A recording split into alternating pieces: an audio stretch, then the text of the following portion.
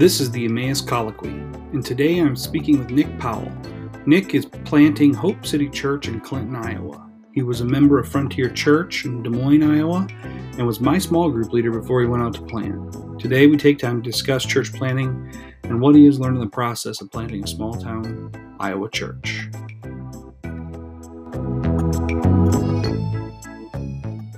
So anyway, I saw that you got published in the Clinton newspaper. Yeah, that was a letter to the editor. So yeah, that was a great article. Thanks, man. I've been trying to grow in my craft of writing. I feel like it. Yeah, I don't know. I think that writing is one of those things that can really influence a lot of people. Because I love woodworking. I was talking to Holly about this. I love woodworking, but me woodworking in my basement to build a shelf for our house, that's cool. It's good recreation, good for the family, but it's, as far as pastoral ministry, bang for buck goes, growing in my craft of articulating thoughts in writing is just a lot more beneficial for my vocation. So I tried to make a disciplined effort of it, recently, the last few weeks. I'm all right, I'm going to write. It's very Piper-like of you.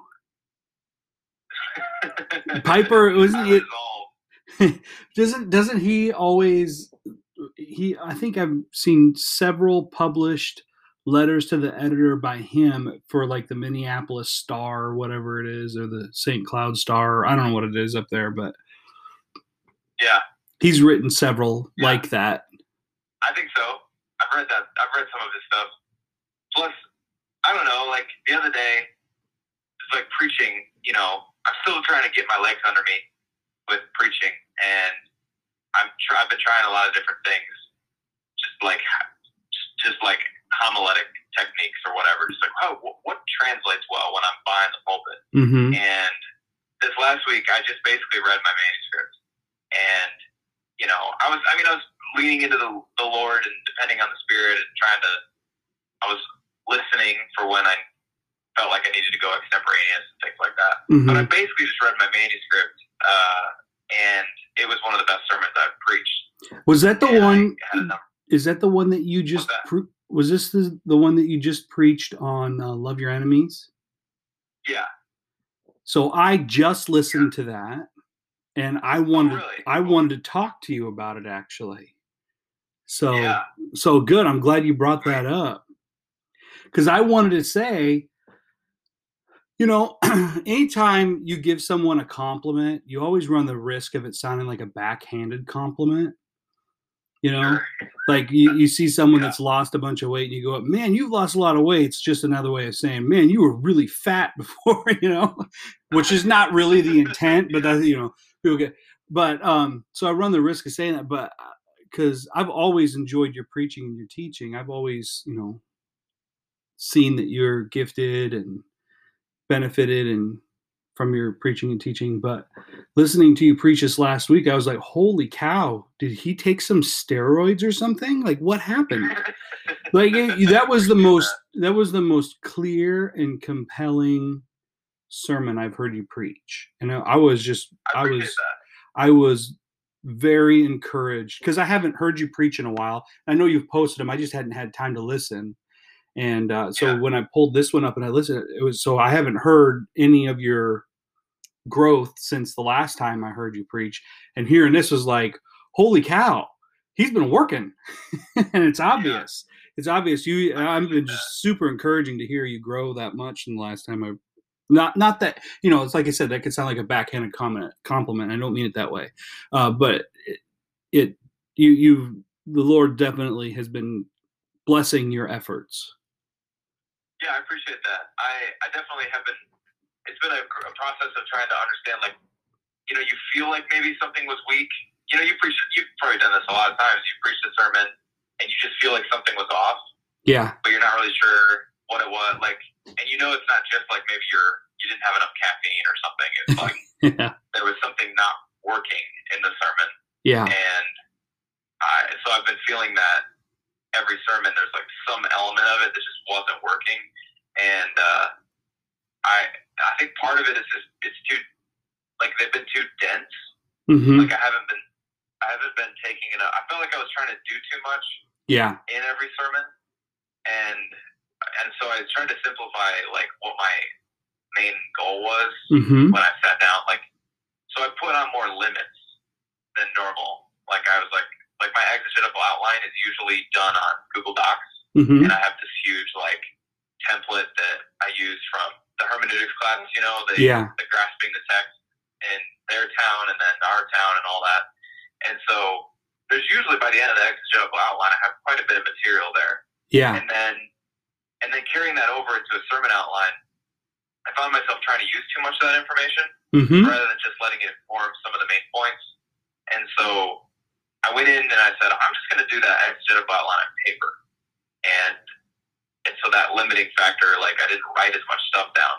Yeah. And then I decided I'm just going to, I think it's you that said, you were saying how the Puritans, their basic outline was read the text, exposit the text, and then apply the text. Mm-hmm. And I went into I've been trying to go in with that more of a mentality of like, all right, just explain to these people what these verses mean, and then get to the application based on like, how does this point to Christ in the gospel, and then how do they live that out? And I feel like that, I don't know. So that was what I tried to go in, just simpler. I just tried to be simpler, and that helped me, I think, be more compelling, or at least the outline seemed to flow better. So yeah, and I think that's just one of those things that just comes with experiences, because one of the things that happens when you do faithful work and study on a text, you end up getting an exorbitant amount of material, and then you're trying to figure out how to fit all of that into a 35, 40-minute sermon, and then it ends up super dense and clunky and sometimes hard to follow. And especially before you were sent out to plant, you would have a month or more to prepare a sermon. So you not only have all of that material, but you have weeks of meditation on that text. So the number of thoughts that you have are incredible. And then you're trying to weed through all of that. And it can be, I think it can actually be more difficult to preach once a quarter than it does every week, because when you're going once a week, you only have the opportunity to think about that text for a week. So there's only so many thoughts you can have in that week. And so there's just less to work through, which obviously there's a downside to that too. But yeah, anyway, yeah. Totally. And not only that, when you have a lot of time to prepare for a lot of, newer preachers when they're starting, they just overthink a text too. I know that happens to me all the time, where I just overthink it, overcomplicate it. Yeah. I did that too. I think it was 2 weeks ago. I was preaching on the text of the non-retaliation one.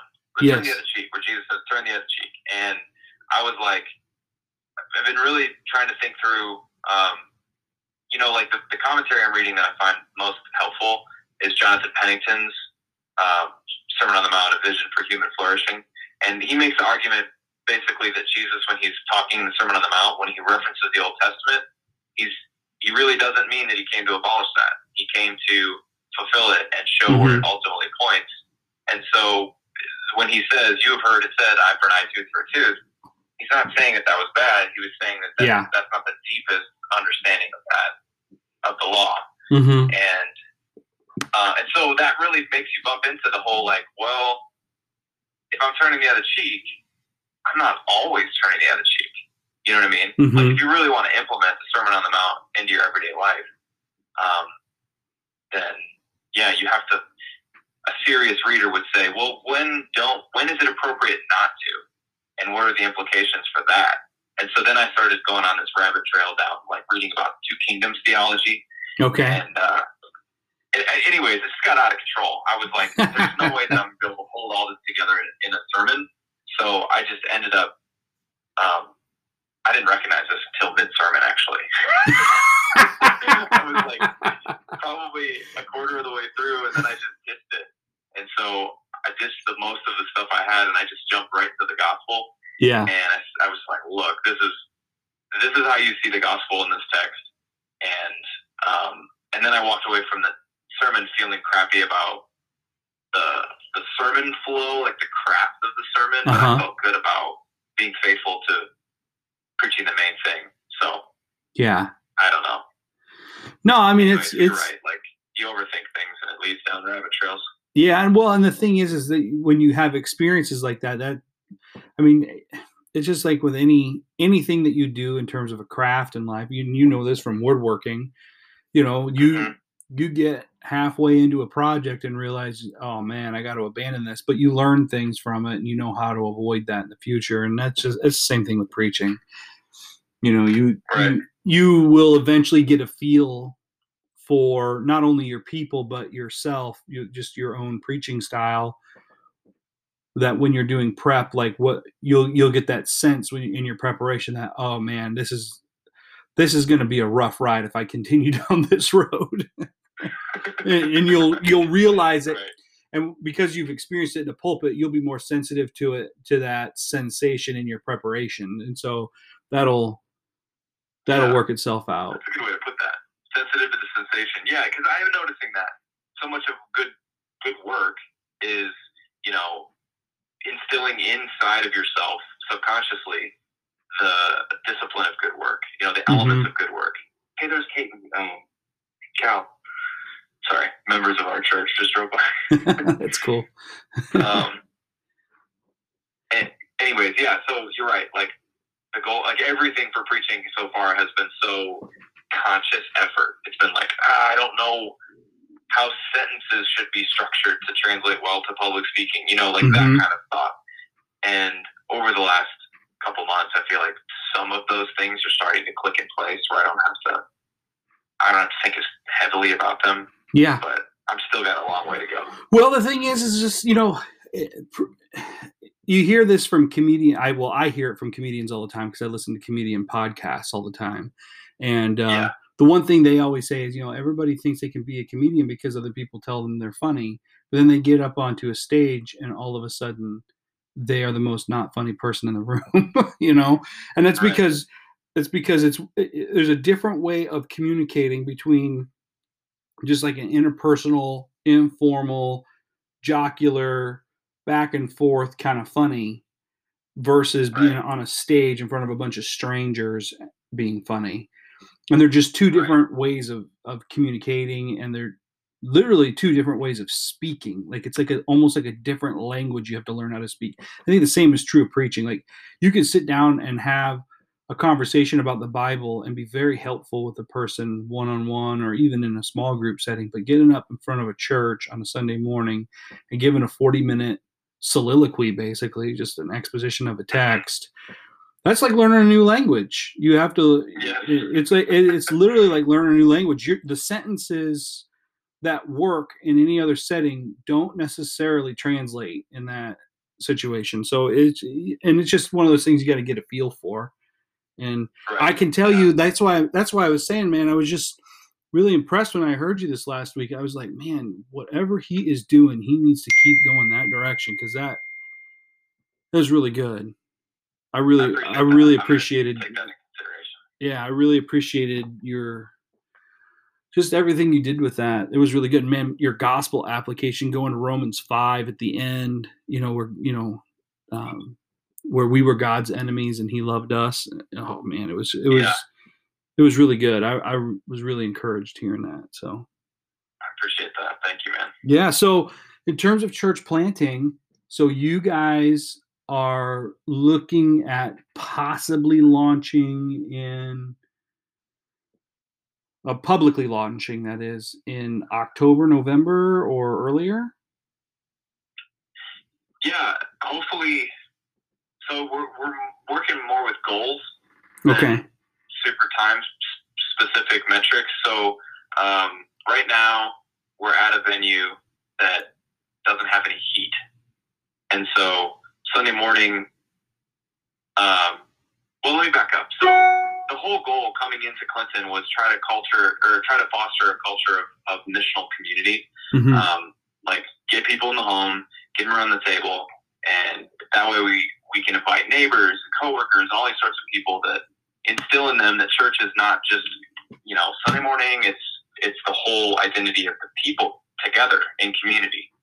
And so Wednesdays, we started doing community groups like a year ago, and that's been great. But we also realized we needed something on Sunday because we had a core team of people that were, they'd left their churches or, they'd moved or whatever, and they didn't have a Sunday morning. They didn't have the gospel being preached. We weren't taking communion together, singing songs together, all those things that we believe are super important. We weren't doing that. And so I felt like we needed to do a core team thing on Sunday morning. Yeah. And so we did. So we were meeting Wednesday nights and Sunday mornings in our house, both of those things every single week. And it became too much for Holly and I to prepare for. Yeah. It just was taking too much of a toll for the Sunday morning thing. And so we needed to move the core team out. And so St. Irenaeus Church, it's an old Catholic church in Clinton, and that building just is available, and nobody really uses it that often. And so we were going to go over there. That's when we moved our core team Sunday morning gatherings. Well, we slowly made it more of like a soft launch, where we're opening it up to people who are interested in our church plant, who don't have a church or they're looking for a church, because the pandemic has disrupted so many things.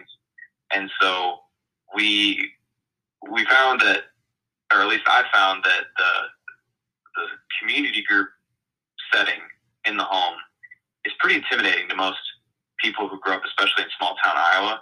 Like around here, people don't just typically associate, hey, I'm going to try this new church out by going to this person's house. Yeah.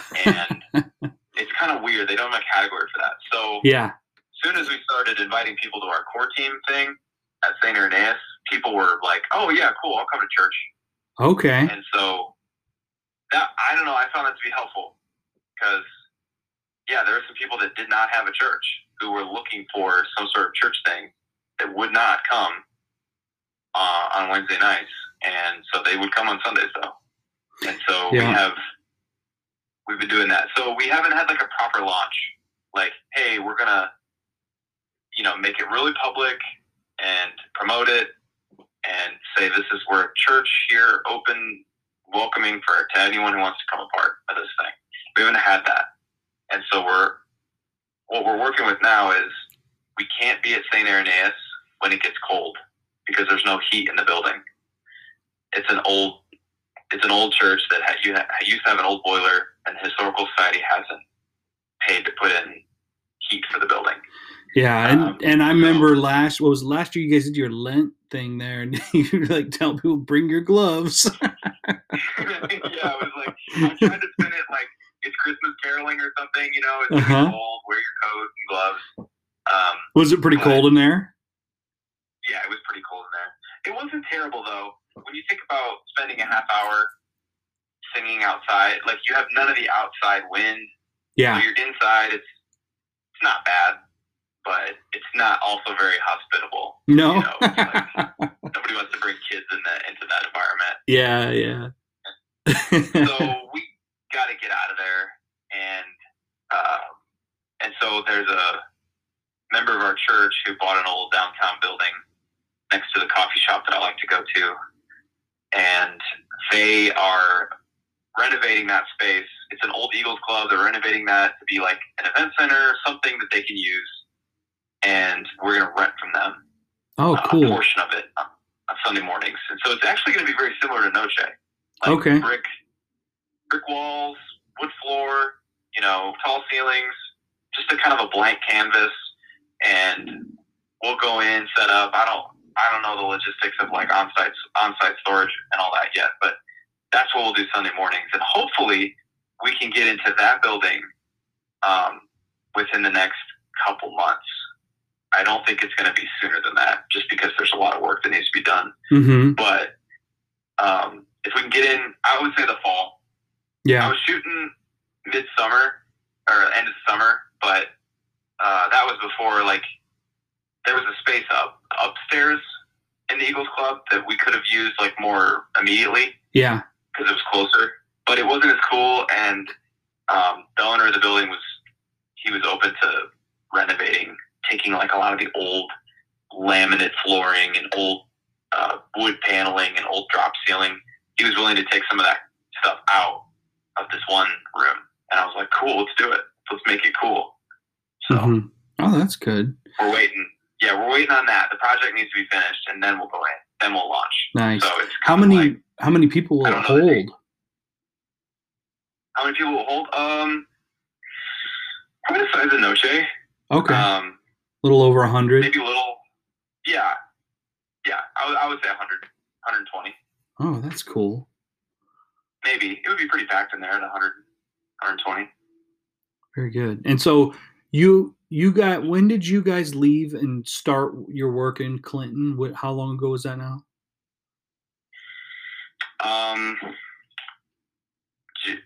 June. I think we left in June. Okay. So it's been a little over a year.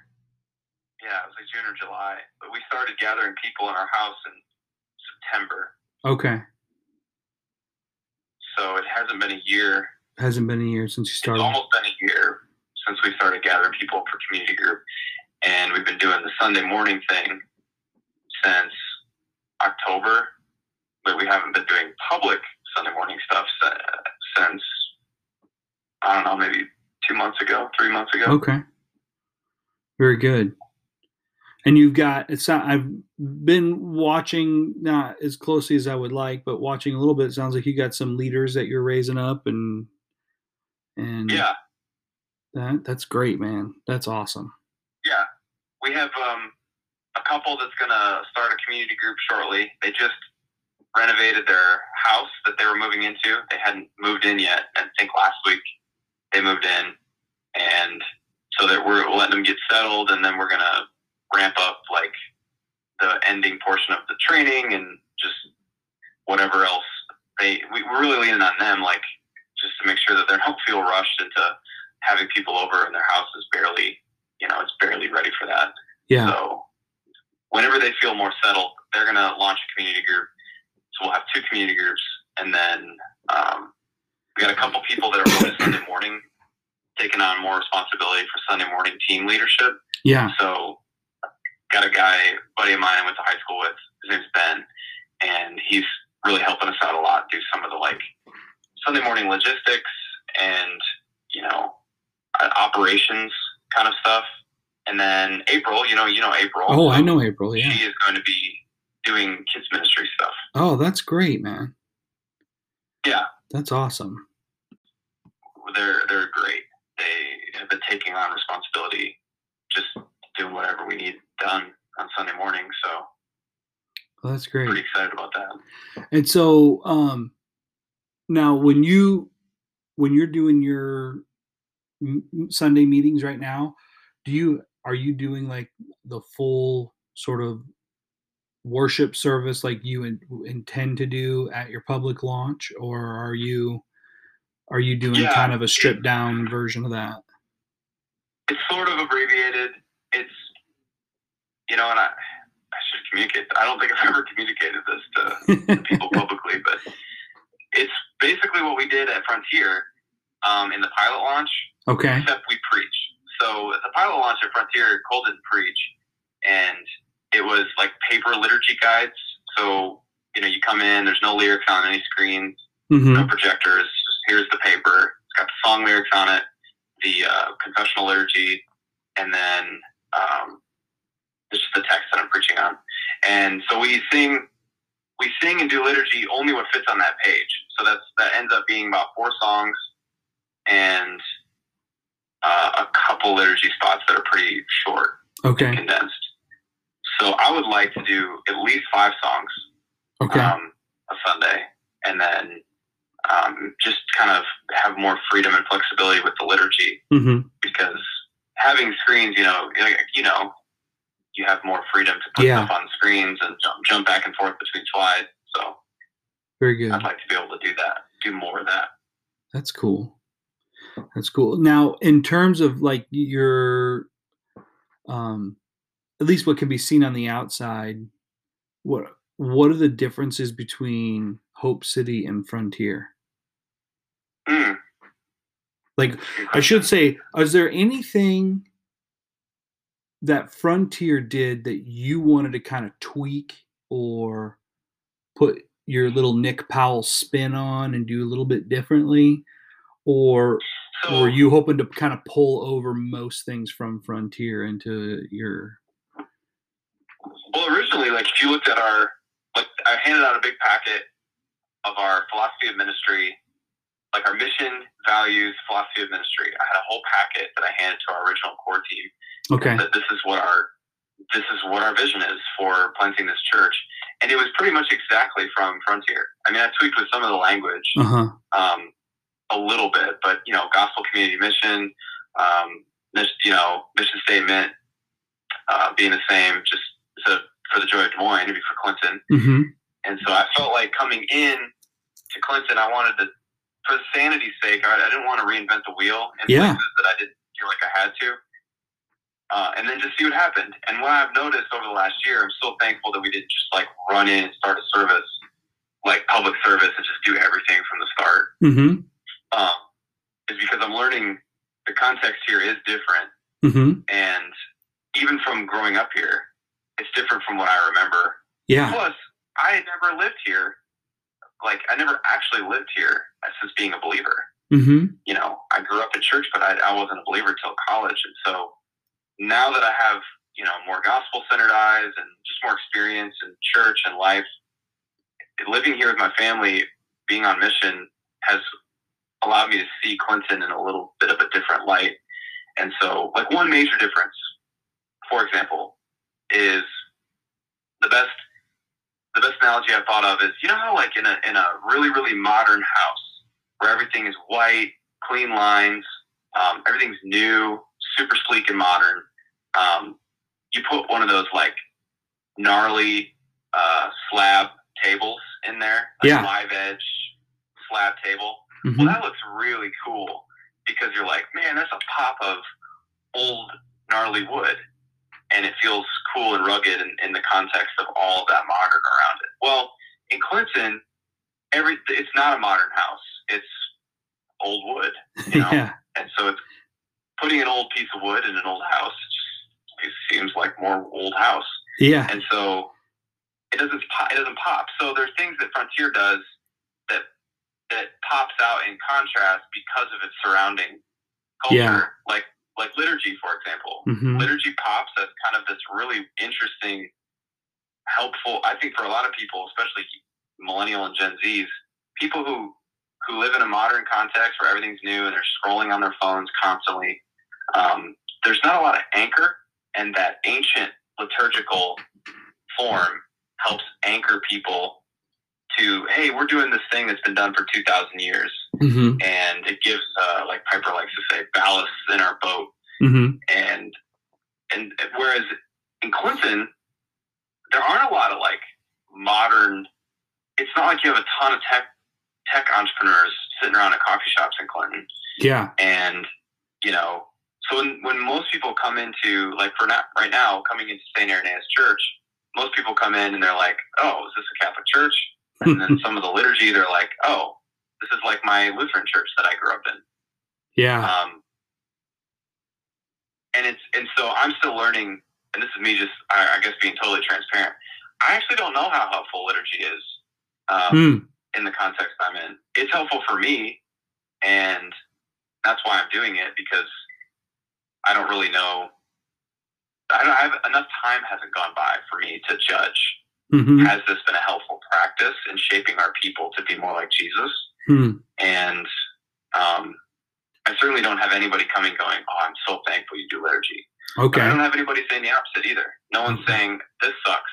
I don't understand it at all. There's been a couple people that will say, it seems like I don't understand why you do it, because it seems like rote Lutheranism that I came from. So the liturgy thing, I don't know that it's different, but at Frontier, and also the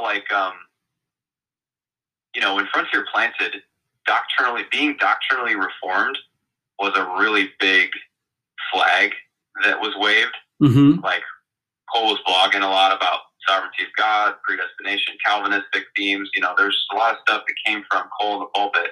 Mm-hmm. and that a lot of that was inherited from Redeemer. Pastor Donovan was just like really forward with Calvinism, and that was really helpful for a lot of people, because I think a lot of people were coming from this sort of non-denominational, vanilla, like, hey, this is just about loving God, loving people, and then the sermon was more about like 5 ways you can like have a healthy marriage, which is fine, but the being very explicitly doctrinally sound stuff, like I felt like that was really an emphasis of Frontier early on. And I don't know, like in Clinton, I don't know, there's for whatever reason, in Des Moines, where there's a bigger population, what that ends up attracting is a lot of people who are super passionate about heady things. Like, this is so rabbit trail, but you know, like Jordan Peterson talks about how, for whatever reason, men are wired to like things more than women are. Yeah. And so that leads there to be a greater representation in some of the fields like engineering. Yeah. There's just more men in engineering because men are just wired to like manipulating things and stuff like that. And so there's a lot of engineers at doctrinally reformed churches. Yes. And I think part of that's because they love the conceptual frameworks and the things, you know, like tell me the things about Christianity. And I think you're 100% right about that. Very different in a blue collar situation. Yeah, so we're a working class community where people manipulate things all day, but it's not because they have any sense of freedom intellectually to do what they're doing. It's they're manipulating the bare minimum things on their assembly line to get paid. And I'm not saying that jobs aren't good. A lot of good jobs are on at Clinton, but the worker, as opposed from the engineer, the worker isn't as obsessed with abstract conceptual things. And so then typically when those guys come into church settings, if they're in a church setting, they're not obsessed with doctrine. It feels more like work to them than it does like worship. Yeah. Yeah, and it wears them out in a way that, I don't know that I have all the ways to articulate that, but Clinton, there's just less people, I feel like, that want to run towards a doctrinally reformed church. Plus, learning something more about me, I have a little bit more of a artistic bent, which for whatever reason, creativity, like when you're in the creative headspace, you have to tolerate more ambiguity. Yeah. And that's usually not the headspace you're in when you're trying to do some doctrinal mechanics, you know, like. I have long held the opinion that the Reformed community and Reformed theology has an aversion to creativity. Everything, they talk a big game about the beauty of God and the beauty of, but there's very little patience for creativity, and I think it has to do something to do with abstraction. I don't know if you want to get into that, but you know, art isn't inherently abstracts. It's always, you know, a painting is an abstraction from the individual, and you know, the more abstract, literally, the more further you abstract, the more abstract the painting or the representation becomes. And I think the Reformed community prefers things to be on the nose, and the further abstract or the more abstract something gets, the more uncomfortable people become in the Reformed community. And I think they just assume that something being abstract is inherently suspicious. Because the boundaries aren't as clear. Yeah, so I mean, link that in with the charismatic or Pentecostal movement or more expressions in that tribe, and you have a lot of people a lot of creative people who resonate with more of the charismatic expressions of Christianity. Yes, because there's more tolerance, I feel like, for some of the ambiguity of like, I'm not really sure how God's working here, but I'm going to really try to listen and be obedient. And I feel like the emotiveness of Christianity, like, I feel the nearness of God. And, you know better than I do, a lot of reformers aren't comfortable with that language because, yes, I feel God. Well, God, you feel God when like God's speaking to me. Sometimes people will say, "Oh, I feel God speaking to me," mm-hmm. and some really rigidly doctrinally reformed person will say, "Well, you don't need to feel God speaking to you. You just need to read your Bible and know that God is speaking to you there." Which, and the thing is they're both right. It's just hard to articulate. Yeah, but the problem is yeah. Sorry, I'm cutting you off. No, go ahead. I was going to say, and you find the opposite intolerance on that sort of creative, charismatic side, whereas a reformed person would be suspicious of the ambiguity and abstractness of the creative side, the more charismatic and creative will tend to be suspicious and resist clear boundaries and clear lines. So, and that, that's, I mean, I think at the end of the day, the sort of charismatic cessationist debate is far less about what to do with Bible verses and a lot more to do with how to draw the lines. Yes. And totally. And whether or not a person is comfortable or uncomfortable with ambiguity. And yeah, so I could see that. So one of the things too that I've noticed is that there's in Clinton, I would say that there's in this area there's a higher, I don't know, it seems more receptive and ripe to charismatic expressions of Christianity. And so, are you pulling a Mark Driscoll on us? What's that? What did you say? I missed that. Are you pulling a Mark Driscoll on us? I don't even know what that means. Like where he left the reform camp. Yeah. Reform people are now all just guys that have daddy issues.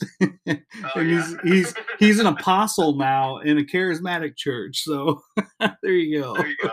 I have a theory about that, at least in this area, is that, there's a sense of, well, let me treat it in a really extreme example. So spiritualism, which isn't even Christianity, it's like pagan. But spiritualism is this whole like necromancing is what the Bible calls it, like conjuring the dead, and there's table knocking. Yeah. And you talk to the ghost of Abraham Lincoln and he tells you something. Well, back in the day that was super popular, like especially during the abolition movement. Mm-hmm. So in the Victorian era and then in New York during the abolition movement, there were women and minorities and people who were being oppressed and had no voice or sense of efficacy, like that they could control their own destiny, those types of things. Spiritualism resonated with them because it gave them a greater sense of control and efficacy in their life. If you could, if a woman sat down and was able to talk to the dead spirits and, people were coming to pay money to have her release some esoteric knowledge to them, well, then she was in a big position of power, where she would never have had that platform for power in any other sphere of her life. And so spiritualism, there was a spiritualist camp in Clinton for, I think, 100 years. I mean, it was a long time. And it was on the bluffs. It was its own commune. I'm pretty sure it was called the Mississippi Valley Spiritualist Association. Wow. And they were, it was communal living. Spiritualism was a big deal. And that's partly because Clinton was settled by people from New York, from out east. And they brought some of that with them.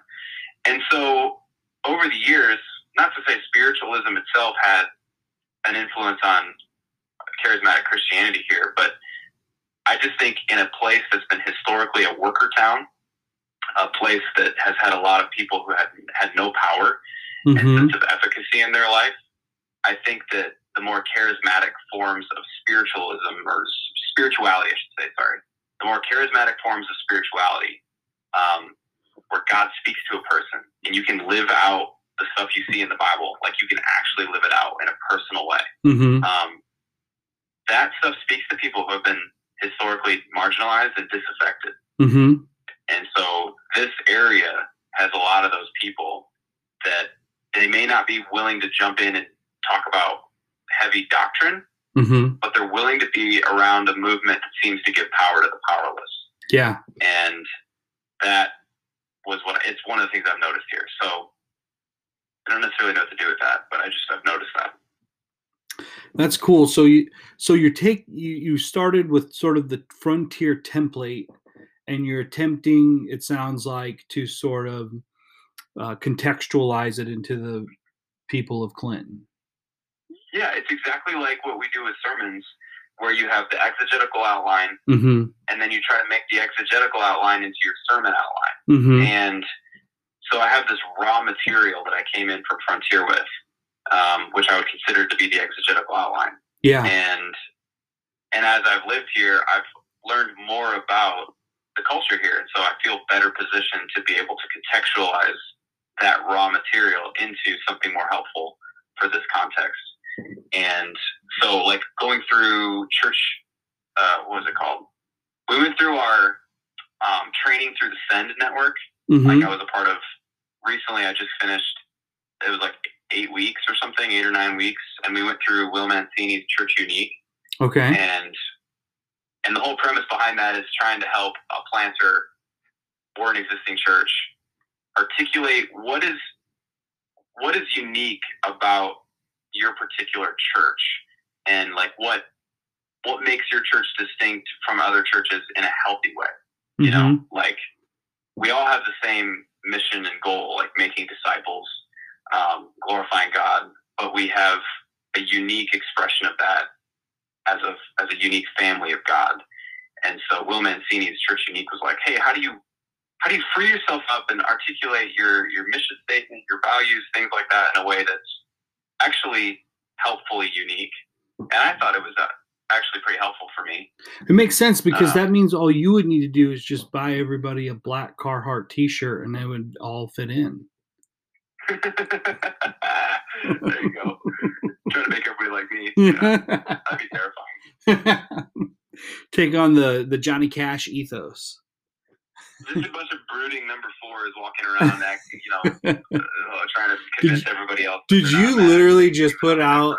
You did put out an Enneagram reference right to my face. That's right. Well, good. What? So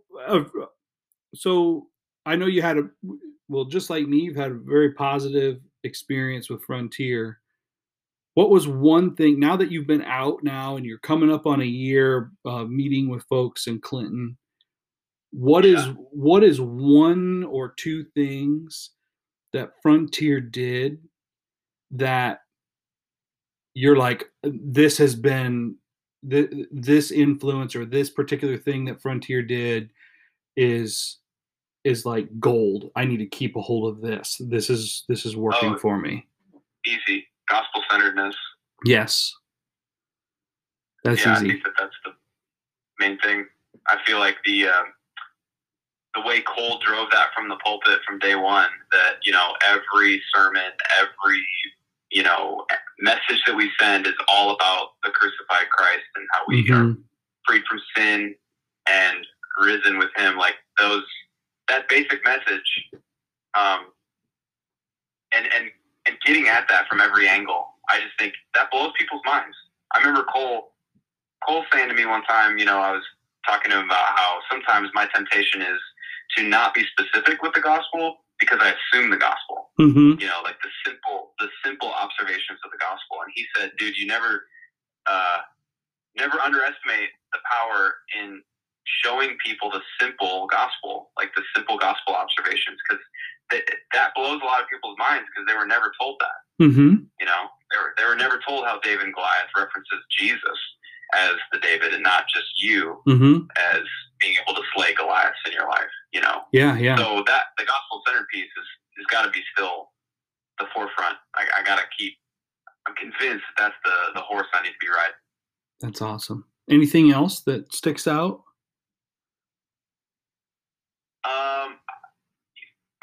I think the ministry minimalism thing early on was helpful. I saw the way that a lot of people coming from church experiences that were very much like, the church is trying to do everything. Yeah. And program everybody's felt needs. to try to keep them at the church. Like, oh, we got a men's and a women's ministry, and every age group, separate ministries, all this stuff. And I found it helpful for a church plant to be able to just unashamedly say, we're here to do the main thing. We can't do everything. Yeah. So here's what we believe is the main thing. And if you're not jiving with that, that's fine. We get it. We're a church plant. Like, this might not be best for you. Yeah. But that freedom in being able to say, this is where these are the hills that we're going to die on, and really no other hills, I think was a helpful limiter. But I will say that would also be the thing that I would challenge now that I've stepped away from Frontier, is that I think, ministry minimalism, I think, is a temporary thing. I think what ministry minimalism, having only a very, very, very small set of official church ministries, what I think that has the potential to do is create risk aversion. You end up saying, I don't want to do any cool new things that the Lord might be putting on our lap, because we only do Sunday mornings, community groups, and fighter groups. Yeah. Yeah. You can't, it's not something you want to hold too rigidly. Yeah, exactly. Because it's not in scripture, so it's not gospel. Yeah. It's helpful for a time, and I think especially, it's helpful for Christians who are burnt out, because it gives them a safety net. Like, oh man, they're not going to ask me to do everything at this church and burn me out. Yeah, because that does happen. What's that? That does happen. Yeah. And I think with good intentions, but it's a real good thing. Yeah. Yeah. I think people are well intended, but I speak from experience, having planted years ago. My thought was, we're going to go work. We're here to work. And I didn't think about the fact that this was a marathon, not a sprint.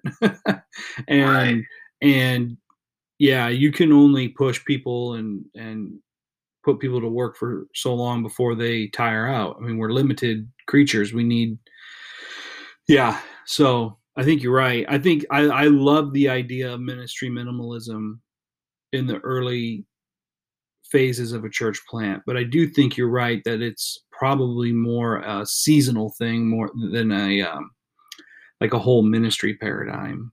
Yeah. Yeah. Because, like kids, for example, you don't have any kids, or you have young families that our kids are all like preschool age. And then all of a sudden, in 10 years, you have a youth group. And if you're like, oh, we're not going to do a youth group, then you have 50 kids maybe that you're not investing in an intentional way. So, I don't know. No, I think there's a lot of things like that I think are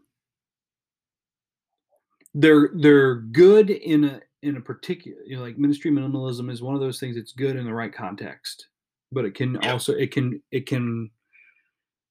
can slow you down in where it may serve you and actually enhance your ministry in one context. In another context, it can actually slow you down and actually prevent you from being, doing faithful ministry to people who need it in another context. So it's not an inherent good. Yeah. So now I'm thinking and praying about church planting and trying to figure out how to manage all that, thinking about, doing church planting again and all that.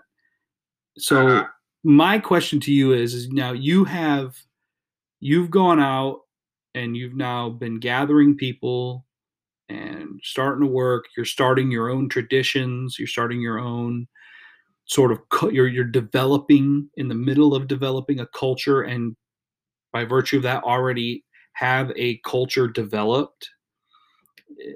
And I've been thinking a lot about church culture. My question to you is what do you think that you've done well that's transferable elsewhere in terms of like developing the culture and raising up leaders and all that? Like what has been working well for you? I would say, and I didn't get this by myself, I would say creating a culture of encouragement. So Cole's really good at that. Like I saw the way that a leader has a real potential, has the capacity to really encourage people, and then like that holds a lot of weight. Like I remember Cole. I wasn't a very good preacher when I first started preaching, and Cole is a good coach because he, such a good wrestling coach. He knows how much the power of positive encouragement has to create something that maybe isn't even there. Mm-hmm. So, like, look at this guy. We love Nick. He's going to preach. We love what he's doing. We love, what God's working in his life. And then everyone in the room is like, yeah, we love this. Whereas, if you're not explicitly encouraging people, like fellow leaders especially, then people just they just interpret that maybe we're not crazy about this guy. You just kind of leave people to their own devices. And I think most people's default mode is being critical. And so I realized that Clinton, this culture here in Clinton, is a culture of negativity. And it's so easy for me personally to be motivated by what not to be. And, having bad examples in my life that I'm not going to be that. We're not going to be that church. We're not going to be that, whatever. And then we end up not being anything because we're just an anti-church or an anti-vision. Yeah. And you're the emo church. So yeah, exactly. And I'm like, we're not doing that. So yeah. Especially in a culture where their churches are in, like we got a couple churches in town that are in kind of choppy waters right now. Mm-hmm. And nobody should delight to see that. Yeah. But it would be very easy for me as a leader to say, hey, this church sucks. It's unhealthy and toxic, and build a platform on that. Because people then go, yeah, you're right. That church does suck. And then they just kind of want to come be around us because we're the church that hates the same things they hate. Yeah, that's not the culture you want. Yeah, no. And so, we had a dinner the other night where I was it was like I was platforming some leaders into a role of deacon or servant leadership. And I was like, hey, you guys, what I want to do is we're going to go around the room. There's like 4 of us. And I said, everyone give this person one specific piece of encouragement. Just one very specific thing of how they've been, you've seen God work in their life or whatever. Just be an encouragement to them. And that was really cool. I saw everybody encourage one another in a way that wasn't natural. And I've seen the way that I believe I've seen the way that has influenced how people talk about our city. Mm-hmm. There's times where gossip could happen, but then I see people checking themselves, being like, well, but we need to focus, not just be positive, but we're trying to build a culture. I want to build a culture of I want to build a culture of Hope City Church around Jesus and what we can do and what the possibilities are here, rather than just saying, well, we're not these churches. Yeah. And that it's very tempting. Yeah, it is. That, but I'm trying to resist that. Yeah. The comparison game, because as much as we want to resist and truly deal with the reality that we're not in competition with other churches, a lot of those comments are actually evidence that people feel threatened by the presence of other churches, and it creates a competitive spirit that's unhealthy. So that's good. I'm glad that's helpful. Is there anything that you've done that you regretted? I don't know. I don't know if there's enough in my rearview mirror yet. Nothing obvious? No, I feel like getting hurt, cutting my arm. Oh yeah, you punching through windows, right? Yeah, getting angry. Yeah. And getting airlifted to Iowa City, and I felt like it was the first time in my life I felt like I was going to die, and just kind of the implications of that for Holly. She's still kind of carrying with her some of the trauma of that, and that has really put the brake pedal on a lot of things, to be honest, because I had to go to physical therapy twice a week, and that recently just ended.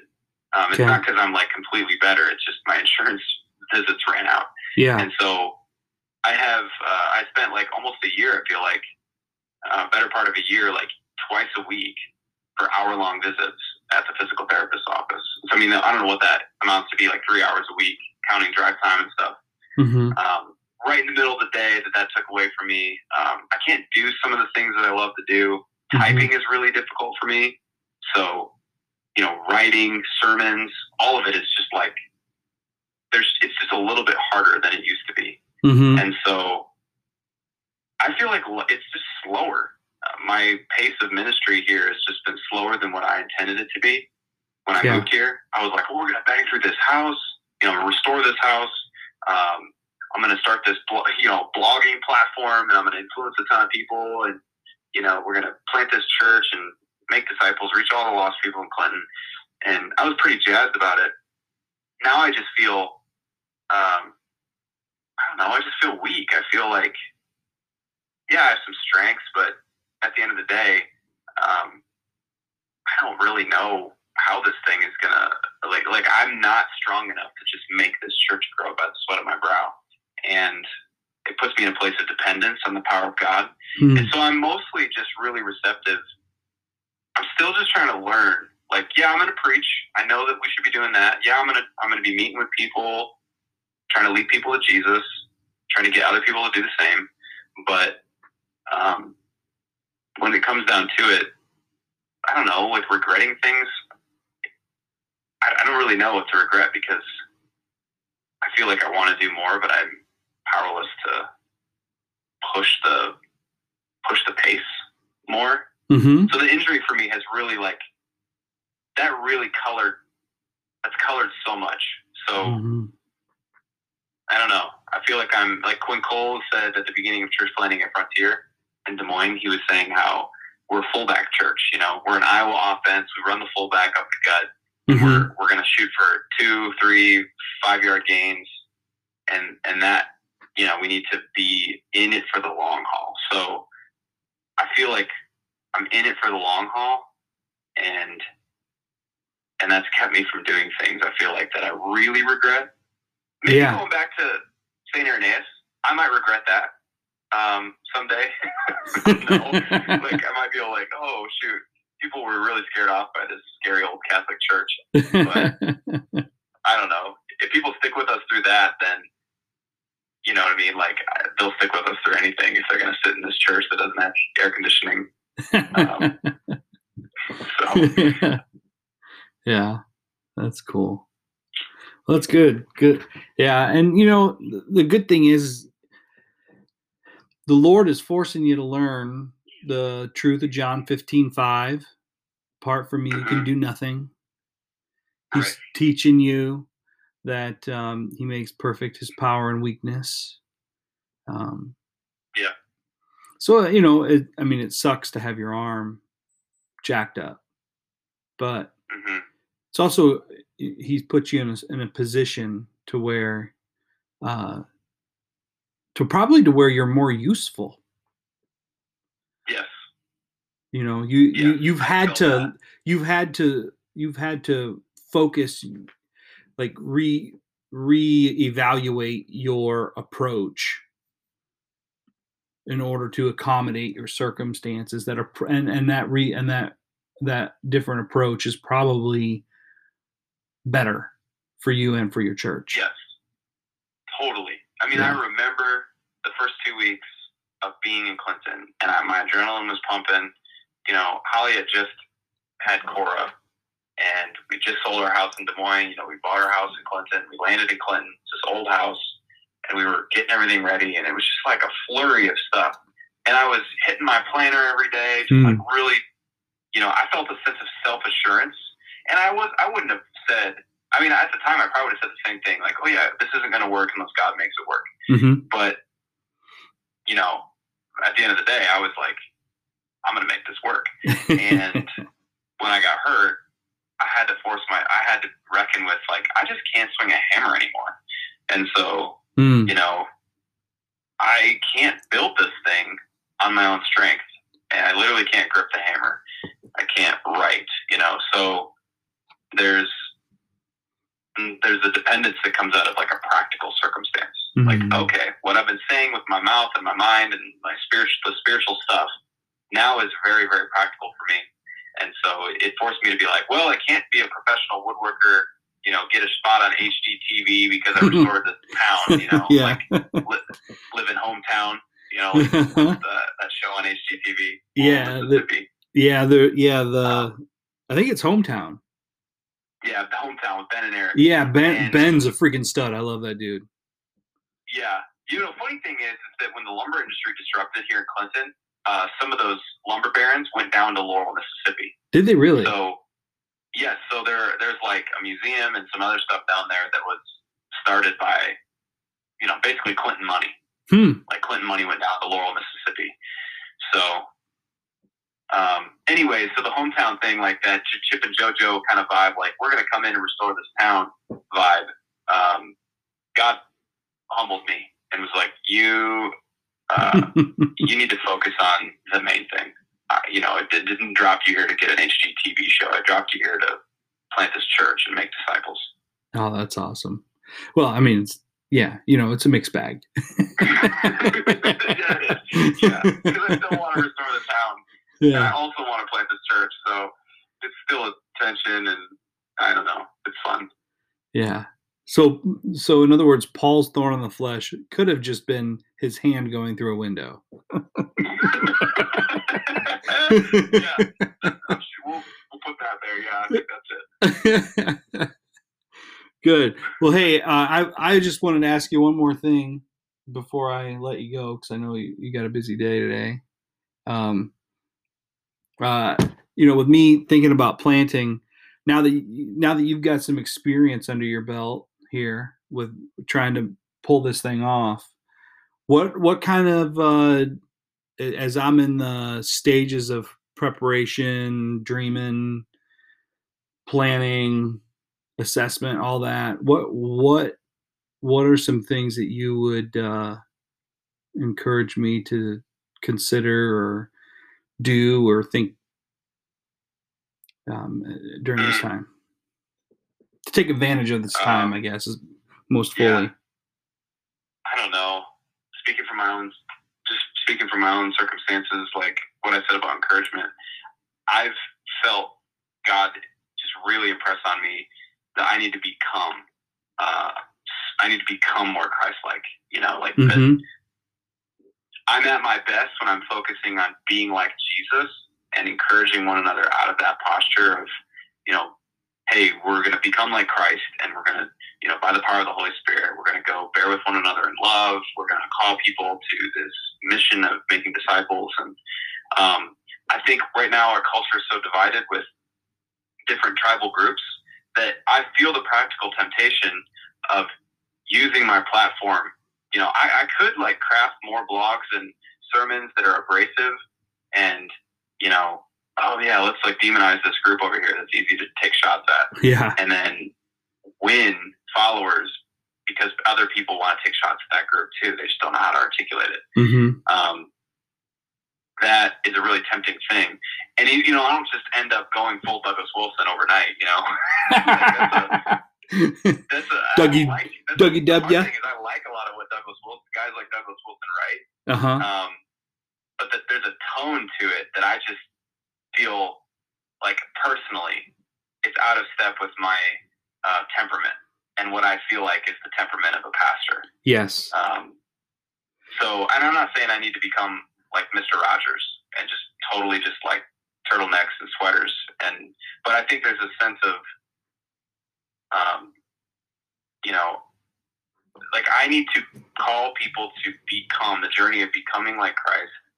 And becoming like Christ looks a lot like what Christ did, was die and enter into long suffering, search out the one at the expense of the 99, you know, those types of things, which is going to make me very useless in certain elements of trying to restore the city of Clinton. Yes. Like I didn't come to Clinton to be a cutthroat politician. No. For example. And I didn't come to Clinton to simply have my pastoral ministry be a platform for me to write books and stuff like that. And I, you know, I don't know. I'm just trying to think, like, being a pastor and becoming, like, really growing into the temperament of a pastor that is based on the character of Jesus. Mm-hmm. I think that, to me, has helped me practically weather through just the early stages of, I don't even know how you articulate it. Like, when you have all the freedom, when you're planting the church and responsible for establishing a lot of the early stages of this thing, there's a ton of freedom to be able to structure your day, the reading that you read. Like, no one's telling me what to do. Mm-hmm. And so it's really tempting to wander off into the weeds and get off the reservation. And I just think sticking close to Jesus and becoming, and a lot of that looks like me just dying to myself and encouraging other people. So look, I found the most practical, helpful practice that I've implemented since becoming a pastor is the art of encouragement. Mm-hmm. I found it to be the most personally transforming practices, is to just put a disciplined effort in to look at and notice other people and say, hey, you did a great job here. And then call everybody else to attention. Like, hey, look, didn't this guy do a really good job with this thing? That, to me, I think creates a better culture, almost better than anything else I could think of. Yeah, that's great. That's great. Yeah, the whole Ephesians 4:29, that kind of culture is, you can't. It's so good. I think you're right. Mm-hmm. Yeah. Good. Well, man, thanks for the question. Oh yeah, no, that's good. That's really helpful. Yeah, because it's one thing, when you read these, because I've been reading all these church planting, church, like discipleship books and all this, and some of them are so highly conceptual and like more rooted in like philosophy of ministry. And what I like about your answer is that it's just really concrete. Just use your mouth to give grace and encourage other people. I think that's very helpful. Right. Yeah. I don't know. That's something Cole modeled, so that's not. Yes, that's not something I just came up with. All right, dude. Well, hey, I'll let you go. It's good chatting with you. Thanks for taking your time. Yeah, thanks for having me. I'm just running into Aldi right now, actually. Oh, well, very good. Say hi to Mr. Aldi. Okay, I will. All right, man. We'll talk to you later. All right. Talk to you later. Yeah, bye. Bye.